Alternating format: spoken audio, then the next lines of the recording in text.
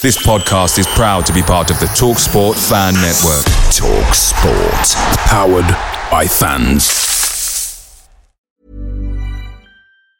There's never been a faster or easier way to start your weight loss journey than with PlushCare. PlushCare accepts most insurance plans and gives you online access to board-certified physicians who can prescribe FDA-approved weight loss medications like Wegovy and Zepbound for those who qualify. Take charge of your health and speak with a board-certified physician about a weight loss plan that's right for you. Get started today at plushcare.com/weight loss. That's plushcare.com/weight loss. plushcare.com/weight loss. The TalkSport Fan Network is proudly supported by McDelivery, bringing you the food you love. McDelivery brings a top-tier lineup of food right to your door. No matter the result, you'll always be winning with McDelivery. Order now on the McDonald's app and you'll get rewards points delivered too. So that ordering today means some tasty rewards for tomorrow. Only via app at participating restaurants. 18 plus. Rewards registration required. Points only on menu items. Delivery fee and terms apply. See mcdonalds.com. Greetings. Just a quick heads up about this show. This show was due out before Easter, but because of technical and time difficulties, we couldn't quite make it. Because there was some good stuff in the show about the playoffs and what essentially was the playoff quarter-final against Bristol City, I've edited out anything that dated the show. So, with a new show coming out shortly, do consider this a bonus show and enjoy. When I go home late at night, this is a song that I really like to sing right now, so I'll play it for you. It's called My Old Man.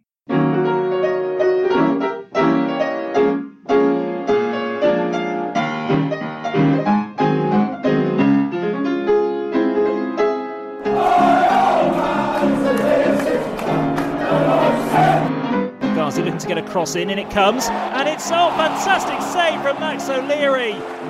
Unbelievable save with an outstretched left arm, has punched the ball away. It looked as certain. That's an incredible stop.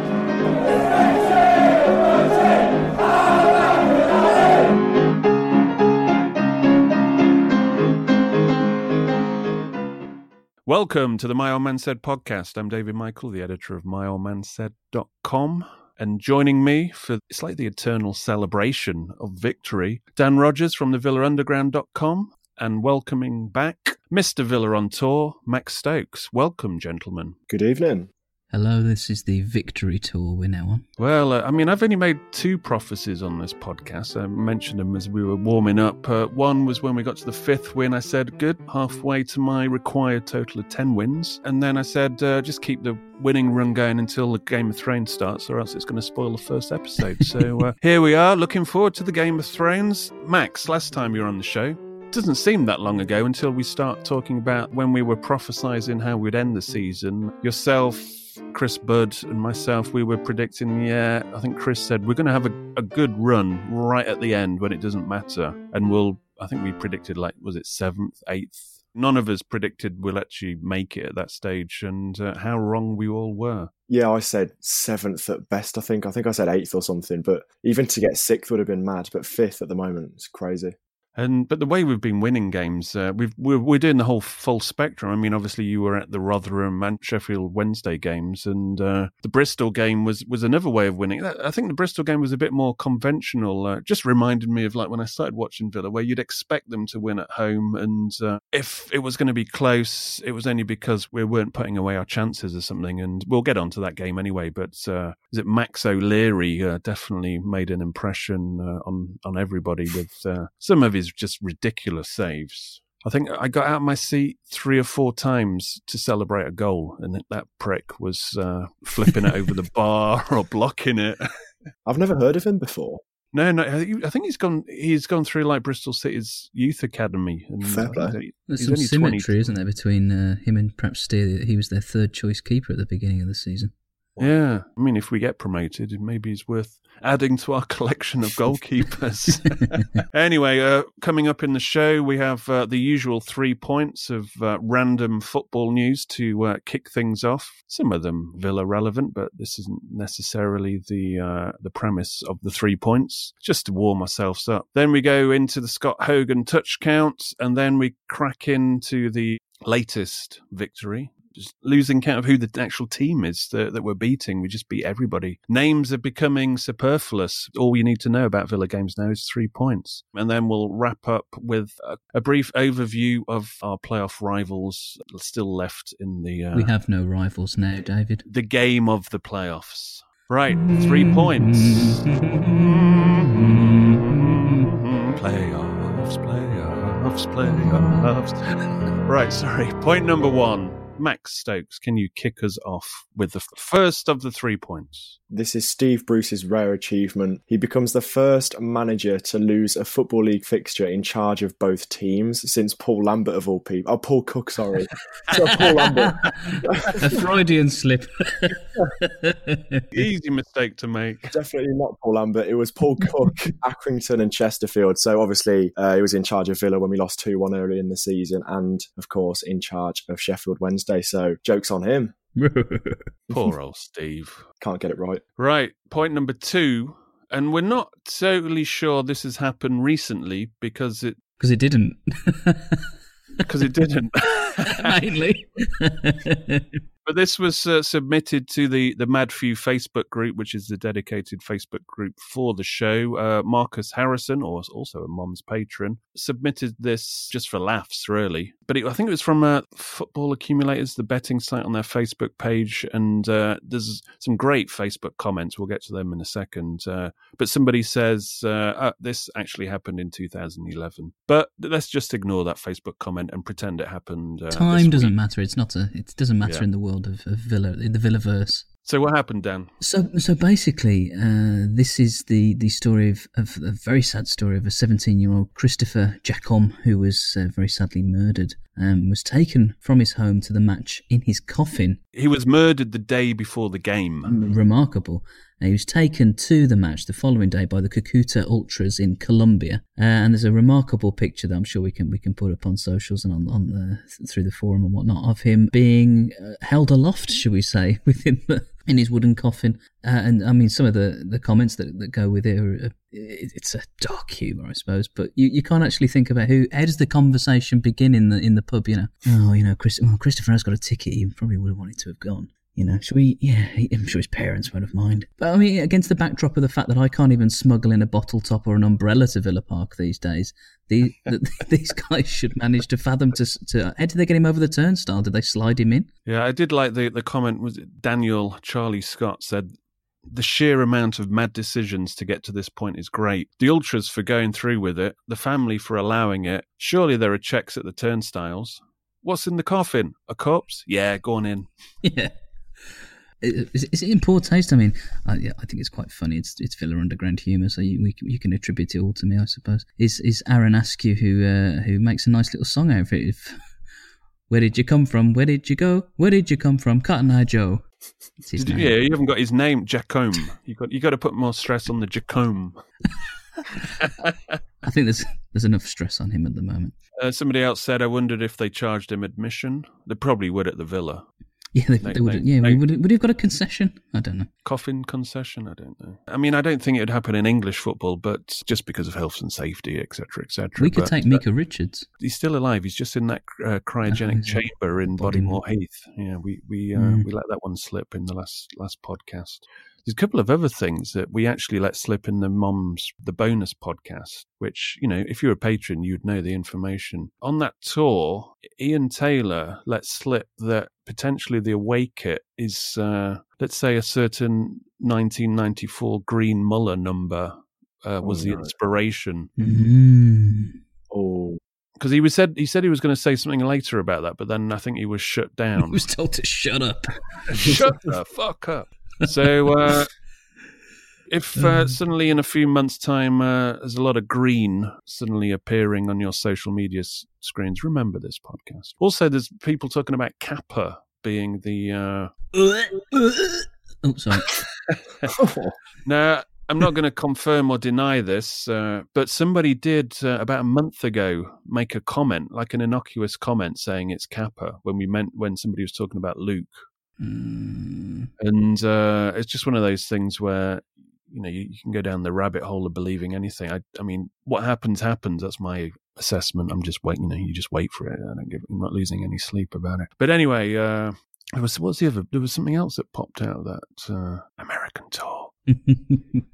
Summer US tour. Right, moving on to point number 3. I'll take this one because it's close to my heart, being from Lincoln. I thought this was going to happen last season, but anyway, carry on. Last time Villa got promoted, 1987/88, Lincoln City also got promoted. What happened at Lincoln City's got promoted? Now, this double promotion, which I always look for, because obviously Villa are my main team, Lincoln always keep an eye out for. Some people who are football connoisseurs will have noticed that Lincoln also got promoted last season, and indeed from the conference, which they did in 1987/88. So it was last season I thought this was going to happen. Obviously, Villa got to the playoff final. And so you're thinking, well, surely it's the football god's prophecy that last season both teams were going up as they did in 88. Obviously, we got close, but I think there was a missing link, which we didn't have last season, but we have this season. Back in 1987/88, Lincoln had a player called John McGinley, who actually finished one of the top scorers of 20 goals for that season. What do Villa have now? A certain John McGinn. Spooky. That's weird. So I think we're getting promoted. You heard it here first. Guaranteed promotion. You don't need to listen to this podcast anymore. Guaranteed promotion. What more do you need to hear? Before we move on, I just want to say, give a shout out to the beautiful people who have signed up as My Old Man Said patrons in the past week. Is it Azrael? Azrael? I'm presuming it's a silent Z. Alex Horans and Jonathan Mulhern, some difficult names to pronounce this week. Thanks very much for signing up as My Old Man Said patrons. Please do go to myoldmansaid.com and check out the patron information there. Right, Scott Hogan touch count time. Do you know about the Scott Hogan touch count, Max Stokes? Yeah, I'm a massive fan of it. I tune in every week. Just for that. I'm not sensing huge sincerity in your voice there. It's very interesting. Since he's become a YouTube celebrity, he hasn't had time for the Scott Hogan touch count. No, I'm being deadly serious. I love it. Right. I'm going to come to the back of Aston Villa coach travel and very back row, and I'll be sat in it next time, and it will ruin all the beginnings of all of your videos. I'll be lay across the back seat, nude. Naked. Oh. Yeah. Right. Sorry, what were we talking about? Sheffield United. Scott Hogan's new team, Sheffield United. Last 2 games, they drew 1-1 with Millwall, and then they went away to the Blues. So over these 2 games, how many touches from Scott Hogan? In 2 games? Yeah, against Millwall, Sheffield United had a player sent off. I'm just throwing that in there just as a clue. Did he play in both games? Did he start or? Whose turn is it to go first? Not mine. Yeah, you go first, Max. How many touches in the 2 games? Let's go with 12. I'm going to go with 13. Well, Max was right on the money when he was pondering out loud that did he actually start these 2 games? Did he actually play in these 2 games? What? He didn't play in any of them. Oh, mother fucking! I tell you what, I couldn't hate anyone as much as Scott Hogan. So he's irrelevant, isn't he? He is. So Max was correct with his 12 just because he was 1 closer to the total of 0. It was obviously a trick question. And since Chris Budd has had you 2-0, it's now 3-0 to the opposition. So I'm sure Chris will be pleased that Max has kept up the good work in defeating Rodgers. You're welcome, Chris. I hope his record with Deadmau5 flops now, just out of... If Scott Hogan tuned into this podcast, he would think this is like some kind of concentrated... He's irrelevant. Yes, he's irrelevant. Some concentrated hate campaign, but it isn't really. We do this in all fondness, but we are beyond proving the fact that he doesn't like to get involved in football games. Right, let's get on to the matter of what we saw in front of our own eyes play out at Villa Park, which I think had something for everyone in that game. Plenty of chances. I really enjoyed it. Dubious decisions and. A game that Villa, especially in the second half, were largely in control, but there was always the potential for something to happen because I watched your video, Max, when you referred to the centre forward as a donkey.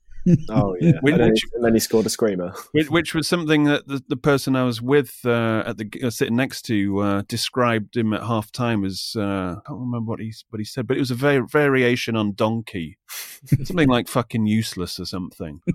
And he scores an overhead kick, and obviously heard what people were saying about him, and decided it was time to shove it down their throats. When I set off, I biked to the game. I like to combine Villa games at Villa Park with a bit of exercise, just in case the game's shit. At least I get something out of it. But I saw a rumour on social media that Grealish was ill. I mean, actually, a lot of people direct messaged me, but I never got round to looking at those messages. Never mind. And so when I get to the ground, none the wiser, not really taking seriously, the rumour. And then I take my seat, and Grealish is obviously ill. Hodge is nowhere to be seen. Obviously, Mings is suspended, and you're thinking, well, Bristol City have picked the perfect time to play us on our 7 winning game run, and that looks in danger now. Did you not think, though, it presented a bit of an opportunity that we almost needed to, in my head at least, win without Grealish? Yeah, I mean, that was the important exercise of the day, so to speak. I mean, the only upside we had, and if it's really an upside, was Hutton was back on the bench, so at least we had some defensive... sorry. At least we had some defensive cover, because obviously Jedinak was filling in at centre-back. He played really well, by the way. Yeah, he's looked all right, to be fair, Jedinak, in the last 2 games. Solid. Yeah, no, he's kind of been pitch perfect. If you didn't know about his previous, you'd have no qualms whatsoever. Yeah, and he playing out the back well as well, and very composed. He was even trying a few Tyrone Mings diagonal long balls as well. Maybe Dean Smith said to him, "Right, I've watched you on tape in your previous centre back performances. So all I'm going to say is just copy what Mings does. Yes. Just watch these videos. Just copy what he does, and we'll be all right." As footballers, you're very similar. But when we went to Bodymore, he was doing extra training, wasn't he? And they were basically he was. Yeah, he was doing. I think he was training on his own with 2 or 3 coaches on one of the other pitches while we were there, and it was just before the Sheffield Wednesday game, if I'm not mistaken. And he was. They were basically hoofing balls into the air, and he was climbing like the buckaroo that he is to clear them. But I think it suggested that he would come into the fold. And I thought he was really solid. I think he's really good. I mean, I think the difficulty with him was, and you can read between the lines, Dean Smith, when he told him before that Rotherham game, he said, the first defensive substitution, it'll be you. It's like, well, there's no other defenders on the bench, you fool. So he's obviously been trying to reassure him and make him feel that he's still part of the team. But, I mean, we'll get on to the other players, but a lot of the players that have got their chance really stepped up. Even Keenan Davis only had a cameo part to play, but he led the line pretty well and was unlucky. Not when he muscled through, he had a good chance. And was it that prick of a keeper that saved it again? Yeah, that world class star O'Leary. Well, at least is he son of David? I never looked this up, but is he son of David? No, surely not. That'd be very fickle. Oh, I see what you did there. Very good. Yeah. Right, first off, the first real incident was Andy Weiman's offside goal, which the Bristol bench went absolutely psycho. They'd gone psycho earlier on, hadn't they? What was a couple of them got booked, but there was an incident before that kind of riled them up. I can't remember. Everything seemed to set them off, like from throw-in going the wrong way to... And there was some dubious refereeing, but I think it was consistently bad both ways. But they were up off the bench at every opportunity and running out of the technical areas, weren't they? The goal itself, I mean, I noticed the linesman's flag go up before the ball actually got to Weimann. So, just sitting there, I wasn't kind of fooled into celebrating that. But have you looked back on it since? Oh, I haven't seen it back because obviously the Quest Tim Pot highlights, you can only see the normal angle. You don't get all the angles that you get. But I haven't seen it, but apparently the Bristol fans went absolutely balmy because I was sitting the Holt end and I've heard from people in the North Stand that they went absolutely mental for a couple of seconds. So that's funny. Yeah, no. I think the issue you get with is what assistant referees do is that they, even though the offside has happened or the infringement has happened, they never put their flag up until the play's gone on. A few seconds. I never understand that. This one was up early though. Because I saw it before the ball was, even got on Weimann's head, or it was certainly not, certainly in the net. I mean, I've looked back on it, and it's kind of contentious, 50-50, you would say. And I'm not being biased because I saw Lee Johnson's post-match saying it was offside. So when I looked at it, I looked at it with the view that it was offside. And then when you see it, like, well, not from the angle I'm seeing. It's not, it's not a no-brainer. Lee Johnson's, it would be like having someone from Love Island managing your team. It's painful watching him speak. And you think, week after week, would you have to tolerate that little mouth of his going, what little excuse can I fathom for the fact that we're shit and we've lost here again? I remember when we beat them 5-0, and his post-match was all right, I thought, because when they were 2-0 down, he said, right, well, we've got nothing to lose now, let's go for it. And that's why they opened up so much. And that's why, obviously, we run him through. And he struck me as like one of the, the bright coaches of the future, potentially, anyway, types. He's a future Paul Lambert for me. I just don't like the guy. Have you seen the video of Lee Johnson? I think it was pre-season training with Bristol a couple of years ago. It's like a 4-minute clip of him taking training sessions, and it's so similar to David Brent. Like, all the comments are like, he's so David Brent. And once people point it out, you can see it. He really is. It's so funny. There we go. All right, that's prosecution rests. Yeah, prosecution rests. I'll take back my defence. Sorry, Your Honour. I was just like to give everybody a fair go, but obviously, nope, not interested in equity over here. Carry on. How much are we sentencing Lee Johnson for? Just death, I think. Death. That's suitable. Yep, Max agreed. Thank you. Passed. Talking about his, he got booked, didn't he? He was one of the two that got booked. I'm assuming. Somebody pointed out that what's the person who sits behind you? Twat at the back. That's right. Yeah, the twat at the back, not the cunt in front. The twat at the back pointed out. I overheard him say. Actually, they were quite entertaining. Whoever was sitting behind me, he said, "Have you noticed how that at least 6 or 7 of the Bristol players look exactly the same?" Yeah, they had identical beards, hair. Yeah, identical beards, hair and everything. And he said they must, when a couple of them got booked in the first half, they must have, at half-time, just, swap shirts or something just to put the ref off so they don't get sent off. Yeah, they don't get sent off in the second half. But yeah, no, it's a bit of a strange setup. They've got a bit of a inbreeding, I think, there. That is Bristol. I mean, fucking web feet and right. Anyway, let's move on. When Villa get the penalty, who did you think would be stepping up in your heart of hearts? I enjoyed those few seconds where Whelan had the ball under his arm. Did anyone else notice that? I thought, this is the moment of redemption. It approaches. Max, did you think Abraham was going to pick up, or were you looking around for other contenders? Because obviously Kodja wasn't on the pitch. Well, that second penalty we had on Wednesday, I was surprised he didn't take it then, because you need to get your confidence back as quick as possible, and fair play to him, he stepped up. I thought El Ghazi could have had it, but fair play to Abraham, he took it straight down the middle. You can't go wrong. Did El Ghazi want it? Probably. Because I think El Ghazi was motioning to take it. And also saying wanting to take a free kick, and he was told to get lost. I think Hourihane waved him away. So it's good to see him enthusiastic anyway, El Ghazi. And he had a good game. I mean, he pretty much set up everything, set up Hourihane's goal, set him up for that point-blank range header that he should have really done better with. He was kind of the creator, which is something that Villa obviously needed. They needed him really to step up in the absence of Grealish. I mean, in the first half, I wanted to see El Ghazi dribble a bit more and take him on, because obviously that's where Jack steps up, he commits their players, and that's what we needed really to create a bit more room, because obviously Bristol were staying fairly rigid in how they were defending and dealing with us. I thought once El Ghazi was given the opportunity to isolate their right back. He was, yeah. It was unplayable, I think. I think that was obviously the preparation to the game. I think they'd identified their right back as the weakness, because they've set about him. Well, him and Taylor, just the interplay, they've got an understanding, I think. And to be fair, on the other side, Elmo and Adoma did okay for a bit as well. But just focusing back on Taylor and El Ghazi, I think that interplay where they're playing the small triangles, and whenever El Ghazi could get out there, and he must have put 3 or 4 balls in with absolute ease. He had the complete run of that guy. Yeah, no, I think they definitely targeted him, because I think most of the play, especially the first half, was down that flank.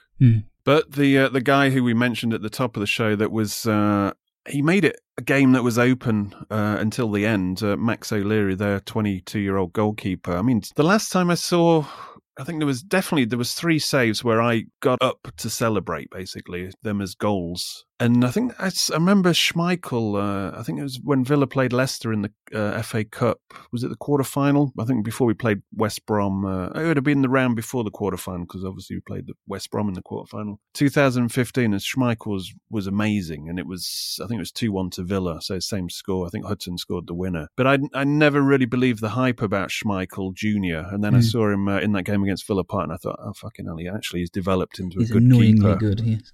He's a shop stopper type, and this guy was almost identical. He just reminded me of him. I mean, some of the saves were just ridiculous. Well, do you know, at the time it was, I just remember thinking, because there was a couple that Hourihane was unlucky with, and I was actually sat there thinking, was that a fantastic save or was it a terrible miss? But the more I think about it, the 2 or 3 stops the guy makes are just, particularly the one in the second half from Hourihane. I think that's a great save as well. Yeah, was Max O'Leary putting doubts in your mind, Max? Well, I think that one against Hourihane when he was like 2 yards out, it was. I only realised how good a save it was when I watched it back.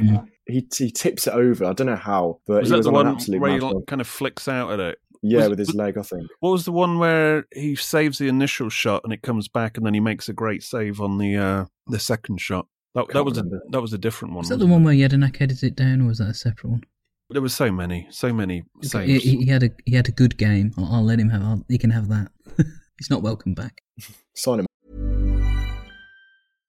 How would you like to look 5 years younger? In a clinical study, people that had volume added with Juvederm Voluma XC in the cheeks perceived themselves as looking 5 years younger at 6 months after treatment. Look younger, feel like you. Add volume for lift and contour in the cheeks with Juvederm Voluma XC. Reverse signs of aging by adding volume to smooth laugh lines with Juvederm Volure XC. For important safety information and to find a licensed specialist, visit Juvederm.com. That's JUVEDERM.com. Not for people with severe allergic reactions, allergies to lidocaine, or the proteins used in Juvederm. Common side effects include injection site redness, swelling, pain, tenderness, firmness, lumps, bumps, bruising, discoloration, or itching. There's a risk of unintentional injection into a blood vessel, which can cause vision abnormalities, blindness, stroke, temporary scabs, or scarring. Talk to a licensed specialist to find out if it's right for you.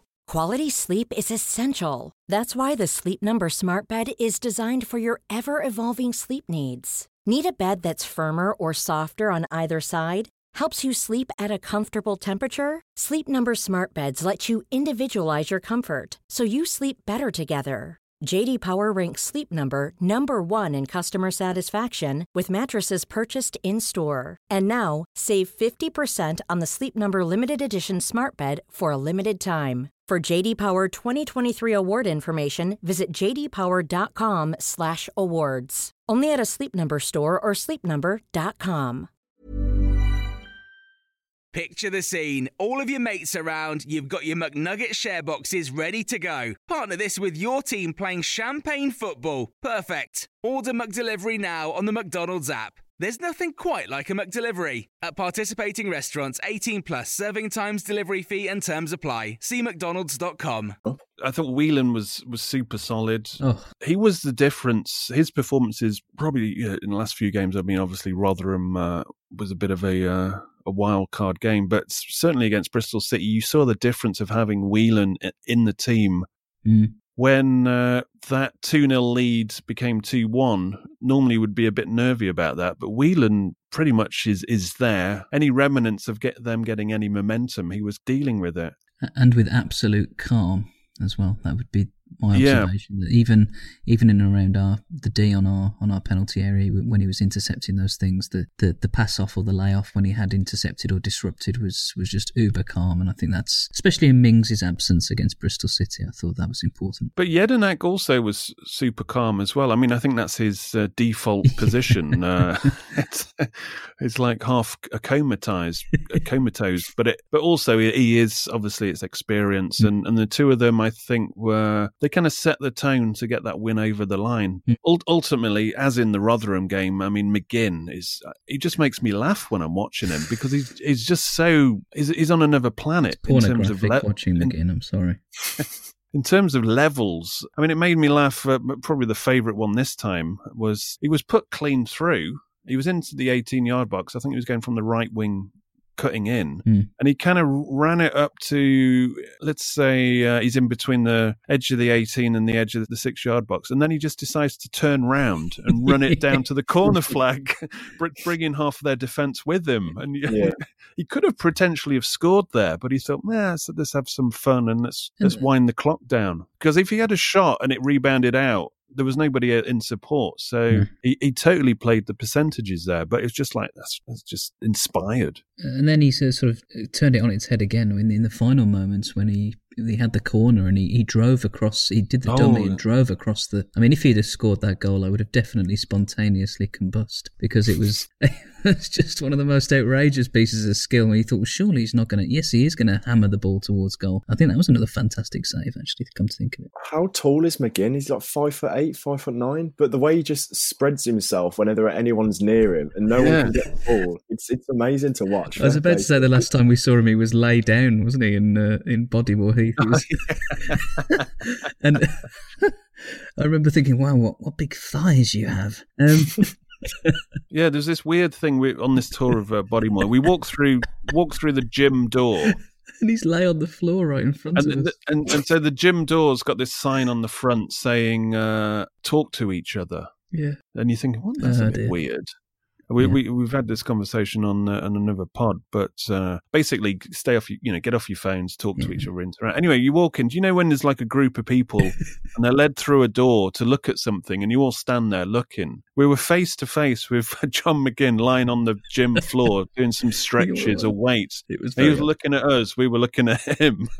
And they sort of gathered us around, and he could have been no more than 2 foot away whilst he's thinking, I'm trying to stretch here on my yoga mat. And we're all sort of looking at him uneasily going, It was like when you walk in a scene in a Hollywood film where they walk into a saloon bar and everyone just stops.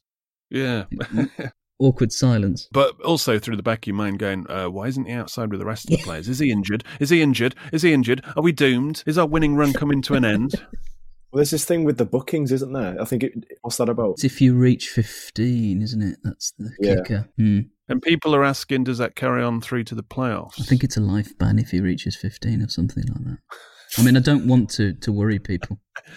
Anyway, Davis, we've already mentioned his good cameo. Lansbury managed to play 10 minutes without getting injured. That was. Yeah, I did notice they put the critical care ambulance by the side of the pitch as soon as he ran on, just in case. But no, I was kind of half hoping he was going to score, and then that would give him the confidence. So then suddenly you're looking at the squad, and everybody's pretty much chomping at the bit, and obviously Dean Smith's got a mass of selection options, and I think it's getting like that. As long as Courtney House comes back, Elphick's on his way back by the end of April, so we'll be entering that playoffs in good shape. And here's something for you to ponder, which I was thinking about earlier on, is a lot of people think about fatigue, it's a long season, you get to the playoffs, mentally can you get up for it again? Well, if you look at a lot of our players, they haven't actually had a long season. Grealish, he's had a good 3 months off. Mings, Courtney House, hardly played for years, never mind this season. It's true. Steer, in and out. Taylor, in and out. Elmo, in and out. Abraham's probably the only one who's done the slog, but he's pretty much game. So there's the freshness about this team.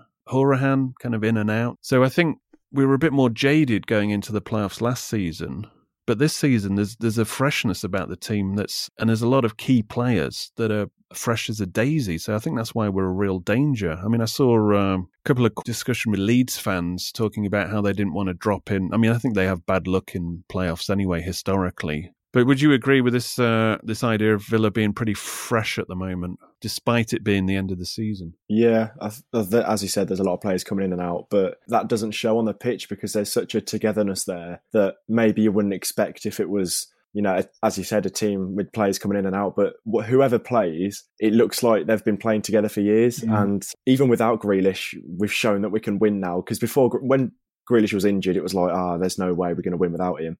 And even without him, without Mings, the togetherness is there and we can pull through and get these results in a lot of different ways because we can go and blast teams away, but we can also grind out results, and that's so important in winning games, basically. Because I thought that Rotherham game was a good test of where this Villa team is at the moment, because in seasons past, you see Manchester United could goal down or, level, and then they go down to 10 men and they still win.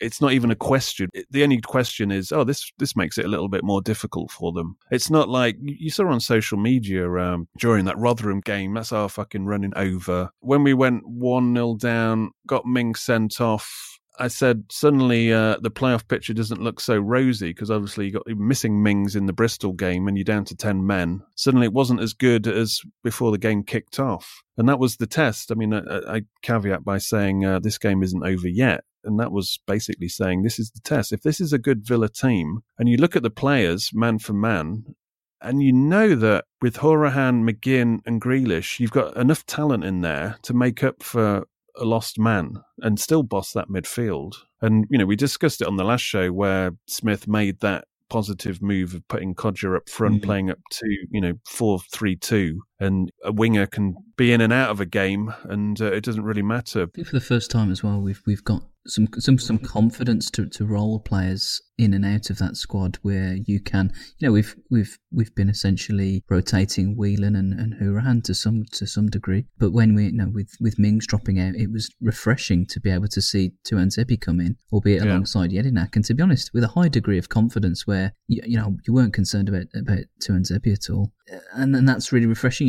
Even a matter of weeks ago, you'd have been looking at a scenario where we had no recognised centre half, just in that position. And I think I think it breeds confidence. And I'd reference Kodjia's performance against Rotherham as an example of that. That a player who previously has looked quite disinterested and lost suddenly looked, very potent indeed. Because I think about that Rotherham game, it kind of, for want of a better term, it's increased our thresholds for pain, if you know what I mean. We realised we could actually get out of this situation, and I think that gives your team a confidence to battle adversity. So going into that Bristol City game, suddenly there's no Mings, there's no Grealish, there's no Kodjia, but the team must be thinking, well, we got out of that mess in at Rotherham, and there's not this defeatist attitude where you think, fuck. And hopefully this is going to rub off on fans, where we have this by all means necessary attitude. Doesn't matter what is thrown at us, we still think we're going to win. And if we get that, it's not Villa fans' fault, but we've been through 7 years of shit at least. Well, maybe that's for the first time we're starting to see that actually we have got a team. I think that rather than we've been heavily dependent upon the individual over, must be getting on for longer than 7 years. It feels like we're always saying 7 years. I mean, we're supporting the name Aston Villa, but we're not necessarily having any faith in those 11 players in front of us, because we don't really believe in them. But now we actually believe in this team, and that makes a hell of a lot of difference when it comes to supporting. Absolutely. I took a risk actually and sat in the Trinity with some friends, and normally when I sit in this place, Villa don't win, so that's increased my threshold. The curse has been lifted. The curse has been lifted, but the Holte End I thought was at times was great. It's like a level above. I mean, obviously there was a full, it was a sellout, but did you notice that in the Holte that it was a bit more louder than usual? And were people standing up most of the time? Yeah. Well, where I mean, you all stand up at the back, yeah. Well, I don't know, Dan. The lower Holte, was that good? Because when I was there last season, it was a bit ropey. I think the lower Holte, and I've been very open about this for a long time, has suffered for. How can I put it? It's got an age issue where if you look at my block, for instance, I'm probably still one of the younger people in that block. Not a lot of new blood comes onto the Holte End all of the time, particularly in the lower. But the last few weeks, I've started to see a lot of people are bringing their kids again. People are bringing young kids, and I think that what that does is it puts a bit of excitement, and I think it gets those people. We've just been talking about like 7 or 8 years of feeling a bit lost with the club. It reinvigorates you, and you do bring your mate back, and you do bring the people who were season ticket holders or went on away days before back. Yeah, I was going to say that, I was the Holte side of the Trinity, and in the lower bit, when the LA song started up and any big chants, lots of kids stood up in the Trinity at the bottom, waving scarves and whatever. And I thought, here's the young blood. And I'm thinking, but this is how you actually get all sides of the stands rocking. It's probably up to the kids because everybody else is a bunch of jaded old fucks. But But I to think put it the other bluntly, thing is that we're starting to get some genuine idols for the first time. And I guess it sounds perhaps contradictory to be saying that, we've got a team for the first time. But, I've got a little lad who, it's been really hard to get him interested in football for a couple of years. He's getting to that age where he's, he follows it a little bit now. But to see, someone like Jack Grealish is obviously an idol. But if, I think about when I was growing up watching football, someone like John McGinn is exactly the kind of player you want to emulate when you're playing yourself, isn't it? Well, John McGinn's an actual player that I would big up to, friends who support other, Premier League teams, whoever they support, and go, this guy is as good as anybody you've got. But I think what that combines is it lifts the atmosphere and it lifts the tempo of the crowd. And though there were nervy moments against Bristol City, I thought that they didn't lose the ground at any point. And though there was that moment of, oh God, at 2-1, and we're going to have one of these moments, at no point was that reflected by the team, And I think it always. In terms of chances, it always looked like we were going to get the third. Absolutely. We had 11 shots on target and 25 shots overall. 25 shots overall is ridiculous because going back, we were under Lambert's and even in Sherwood's time when we got relegated, we were struggling to get one shot in a game. And a good measure, actually, is how many people stayed behind after full time. Yeah. There was huge amounts of people who stayed behind. Apart from Max, who was running down the stairs to get on the train to get his videos edited. If you think I get mine off quick, I was sat behind this other geezer at the Villa, and he was editing during the game. What are you doing, mate? Like, I know but some people say I'm bad with the camera, but just no, that's way too far. That's crazy. Yeah, no, it's because I think I watched one of your videos a couple of days ago from the point of view, like going to a music concert and seeing like loads of pricks with their mobile phones out, and so I was looking at it like from that point of view because you had some people, you always have those comments if you're doing a YouTube thing at a game, enjoy the fucking games. But I think you strike the balance because you are enjoying and you're completely involved in the game, and I don't think you and the boys are hamming it up to the camera, if you know what I mean, because there's some YouTube channels that are just hamming it up and like celebrations and shit, and it's just like, oh, come on, give it. Completely natural. Give it, but what's the au naturel? That's the new Villa on tour catchphrase. Au naturel. And I think that's the success because there's a genuineness to it. Yeah, it's not contrived. I'm sure he was editing in the stand. That's what I heard. He said that a person behind me was editing bollocks. It's that huge team he's got with him now. He's a big celebrity. Yeah, I get my people to edit. Did you notice how many people still left on the 80-minute mark? It's definitely a mark. 80 minutes is definitely a mark, isn't it? I don't get that. Because when you think in 80 minutes, what you're leaving to beat the queues. Now, I would be thinking 85, 86. If that's your motivation, that's when you go. But to leave at 80, and it was dead on. As soon as that clock went 80, lots of people started to leave. I looked over to the Holt. A lot of the lower Holt were leaving. And you just think, that's the ninth. That's like a big chunk of the game. That's like 10 bloody minutes. How much are you paying for this? Mm-hmm. But if you want to beat the traffic, treat yourself to an extra 5 minutes. I'll tell you what, though. The Aston train station after the game was an absolute shambles. Like, I don't want to defend people leaving early, but my God, that's not the worst I've ever seen it. I think I hung around chatting to some people for maybe, let's say, 10 minutes after the game. And I was in the stadium probably about 5-10 minutes after the game as well. And I biked down the canal, so I went past the Aston station. And it was still crazy then. And I just thought it would have cleared by that time. It's not normally too bad, but I'm not complaining. Yeah. Anyway, who's going to win the title race? Manchester City or Liverpool? City. Pray it's Man City. I think. Mm-hmm. I think the playoffs is going to be tougher this time. Tougher than last year because, last year we only had to play Middlesbrough home and away, no problem. But this time against the Baggies, who we failed to beat this season, it will be a tougher proposition. And then the final will be a decent game, unless Middlesbrough beat Leeds. We've got to play Middlesbrough in the final. I'm not even going to Wembley. It's such a foregone conclusion, he says. Of course, Middlesbrough will win that game if that happens. Oh, God. So, until the next game, it's goodbye from me, and it's goodbye from them. Goodbye. Goodbye. My old man said. The Millwall malarkey, when the iron wall descends on Whitton Lane. Family Club of the Year, you mean? The Family Club of the Year, was it 2015 or something? They've obviously gone downhill since then. Brilliant. I think I mentioned the story. I'll say it again just for Mac's benefit. But apparently, I mean, this is how the Millwall, how far away from Family Club of the Year they are. Villa played Millwall in a Youth Cup game. This is about 3 or 4 years ago. And Millwall fans came and they got caught at a petrol station because they were buying petrol to make Molotov cocktail bombs to throw into pubs around the Aston area on a youth game. Wow. It's just, it's not as if, it's like, why bother coming up? Because if you're looking for a bit of a scrap with Villa fans, there's no fucking Villa fan, kind of hardcore-ish type lads go to youth games. So it's like, Jesus Christ, youth games aren't really the right, it's not the right time for petrol bombs through, bombs. Poor planning. Poor planning, yeah, wasting money on all that petrol. Well, do you remember last year they had a photo on the Holt end, all these Millwall fans with the flags, and it was like 8 o'clock in the morning when there was no one there. Yeah. Is that Max Stokes calling out Millwall fans? Though we just any Millwall there's your fans, clickbait title. Yep, let's have it.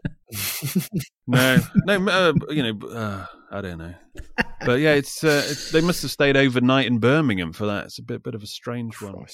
Away days are great, but there's nothing quite like playing at home. The same goes for McDonald's. Maximise your home ground advantage with McDelivery. Order now on the McDonald's app. At participating restaurants, 18 plus, serving times, delivery fee and terms apply. See mcdonalds.com. Hi, I'm Daniel, founder of Pretty Litter. Cats and cat owners deserve better than any old-fashioned litter. That's why I teamed up with scientists and veterinarians to create Pretty Litter. Its innovative crystal formula has superior odor control and weighs up to 80% less than clay litter. Pretty Litter even monitors health by changing colors to help detect early signs of potential illness. It's the world's smartest kitty litter. Go to prettylitter.com and use code ACAST for 20% off your first order and a free cat toy. Terms and conditions apply. See site for details. This podcast is proud to be part of the TalkSport Fan Network. TalkSport. Powered by fans.